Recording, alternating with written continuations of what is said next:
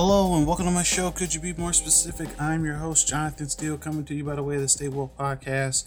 And on this episode of Could You Be More Specific, I'm going to title it The Sit Down. Now, I'm going to touch on Kanye West and his meeting at the White House with President Trump. And I'm also going to touch on LeBron James, and he had another episode of The Shop. And I just want to do another follow-up on him and just where he's at in our pop culture, and also talk about other things that they discuss on the show. But I'm going to start first with Kanye and Trump. I know this has been a going thing where I know where I've been saying especially, and I know as a overall culture and community, we keep talking about Kanye and where he is and what's his status, not just in hip hop, but just what he is in mainstream pop culture in our community. He's still relevant and important. He's not relevant important to some in the ways that we viewed him, say, 13 years ago, where he says, George Bush doesn't care about black people. And he said that at coming off his first album. Late Registration hadn't even came out yet. And a lot of people felt like he was kind of jeopardizing his career then. And it's just that response there was really telling on who Kanye was. And I think that kind of shaped how people viewed him moving forward after that. And you look past a lot of the things personally that you already knew that were there from a character trait standpoint. But when you like someone, you'll make adjustments to them. Like again, before, ego and narcissism has always been a part of what Kanye's done. I know recently he feels like he makes the best music. That's obviously subjective, or there's some people that probably feel like Kanye does make the best music. Yeah. Personally, do I think he does? No, I don't. But again, you don't have to be all things to everybody. You just have to have a place with where you're at. But I know him meeting with Trump, I know they were saying even President Trump's people were a little bit surprised with how bizarre it was. And I know he brought Jim Brown with him, and obviously Jim Brown is trying to get funding to some of the programs that he works on, still in the predominantly black and brown areas of our country, and trying to help people. So while, watching him with Trump isn't the best of those signs, because a lot of his policies and a lot of things that's going on doesn't really help us in that way. I know he claims that, but like I've said on previous pods before, there is this thing called the staggered economy. A lot of bills and certain job acts that were signed into law in the previous administration, a lot of those things don't kick into later dates, and they're starting to happen around this portion. And that's just what it is. It's always been that way for the economy. But the fact that President Trump, as you should say, has been able to kind of navigate through this whole situation in terms of not just his policies, but the way he conducts himself with the media and just people in general, he's in a kind of an untouchable position in some ways, because no one really brings up his stuff. It's now kind of viewed as tabloid stuff for the most part. And hey, probably out of this meeting, and it's going to be a great thing, Trump is going to probably do something that gives money in some form or fashion to helping, any of the causes that Kanye is probably pushing for, whether it's mental health or trying to build factories or to do something like that in terms of employing people. I know Kanye talked about that with the prison system. And while I know he's definitely all over the place, he has been all over the place before. I know T.I. and Snoop and Diddy have been, one of the more vocal critics lately. It all started with Snoop, really, who really was taking him to task. I think it's going to be interesting to see in the coming weeks, because you got an election that's coming up in roughly, 3 weeks or so. And I wouldn't be surprised if they pass something to where they help Kanye in that way. And then Kanye can then go back and tell people like, hey, this is what I'm doing in the community. This is what I'm fighting for. And to a certain degree, when his critiques on the majority of the mainstream media isn't inaccurate, it's just to a certain degree, it's some forms of false equivalency. Because I do think sometimes both sides will drown out voices that don't agree with them 100% of the time. And I think that becomes frustrating for most people. And that's why I feel like, I don't know if that would ever happen, but an independent party, say that were to form, where they had real candidates and had a real political structure system that didn't take money from special interest groups, if you were to really unlock and tap the voting population that we truly have in our country, that would become an independent party, I think that would really divert and change up a lot of things. But it's going to be interesting to see what happens with Kanye over these next several weeks, because the whole hat thing, I'm over the hat. I know I said that before. As far as him saying some of the stuff that he says, I know some of it is scattered.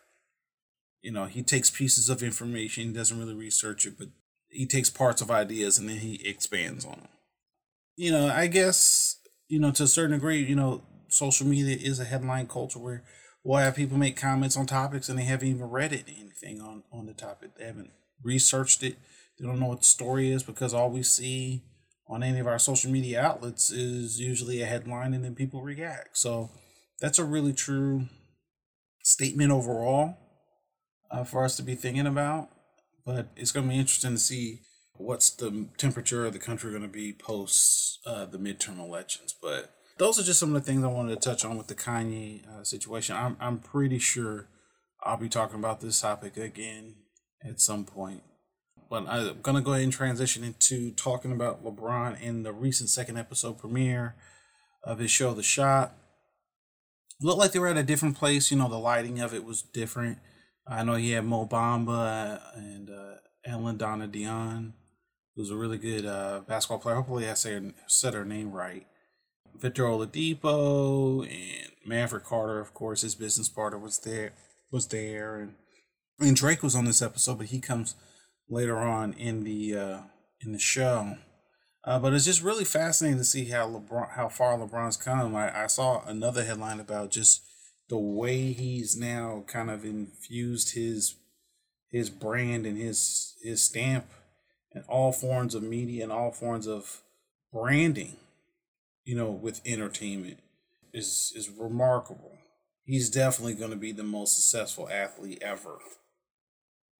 But the thing is, he's doing it during his NBA career, which is, insane, which, bothers a lot of those purists. And that's why LeBron, because he had that mindset from beforehand, that's why there's no such thing as loyalty to teams, because teams, like corporations, don't have loyalty to the employer or to the employee. You're loyal to the employer. And that's why LeBron's like, I'm not really hung up on I got to be with one team for the rest of my career. That's the old school. Whenever you hear people talk about it, it's always someone from the other past generation that complains and whines about that. It's just been really, fascinating to watch just how those conversations were breaking down. Obviously, I don't know if some people know, but, Victor Oladipo does really sing, and Mo Bamba is an up-and-coming basketball player. And just hearing, hearing and seeing the subject matter they talk about and how they carry themselves, and it does seem like it's a more relaxed thing. Now, I've heard some people complain like, well, they drink red wine at the barbershop. Like, you're getting caught up on the wrong thing. They're multimillionaires. It's like, they're not trying, LeBron has openly admitted that he drinks wine. You think if he were to go to a barbershop, one, he's not going to a public barbershop. He shuts down a barbershop. And it's just exclusively him. And that's it. So when I keep hearing people get hung up on, oh, well, people don't drink red wine at a barbershop at the one you're at. But when you're in a private jet, on a yacht and boat, you drink wine. So I don't know why people still complain about LeBron drinking wine on a barbershop show. It's ridiculous. But it is interesting, though, how he does kind of navigate. And he has become a big-time figure to a lot of young and up-and-coming athletes, especially. Because even for Victor Oladipo, who now plays for the Indiana Pacers, he kind of talked about that in terms of looking at LeBron and like, how does he juggle and balance all the things that he's working on? And him just having to go through that process. The subject matters that they always touch on is always usually current, or at least at that time. I know they touched on Serena Williams, and they also touched on, with the, sports psychology and just the mindset that you're in, which I thought was fascinating because I know Elena Dion, who plays in the WNBA, she says I'm really fascinated. She said that, her psychologist said that the person you talk to the most in a day is yourself. So sometimes it's hard to turn off certain things about yourself that's good, and it's hard to turn on certain things about you that's bad because, and I'm paraphrasing overall, is because you're in your head all the time. You're talking to yourself all the time on what you're doing and how you're feeling and what your plans are and how you're going to, move throughout the day. So I do think that was very kind of telling that they did kind of touch on that a bit. Of course, after they kind of got done in the middle part of the episode, they end up breaking, and then Drake comes in. And I know for Drake, obviously he has a close relationship with LeBron. It's been this way for several years, and they touched on our previous topic, Kanye West, at one point, and just the misleading intentions that he had towards him, from working on his album to telling him personal information about his son, and that being used against him and against his family. And obviously, like I said, this around the time when Pusha T put out the story Addion. The song from the scenario standpoint was cool. I guess you want to say that was well executed, but I really wasn't that overwhelmed by that song, because when you start going that personal, you start talking about dudes' parents and bringing up sick friends and wishing death on them. The fact that a lot of people made a false equivalence of saying that, hey, Drake said something about his fiance's ring and needing an upgrade. Like, sure, you spending the extra few $1,000s on a ring is the same as wishing death on another person. But that's you. That's fine.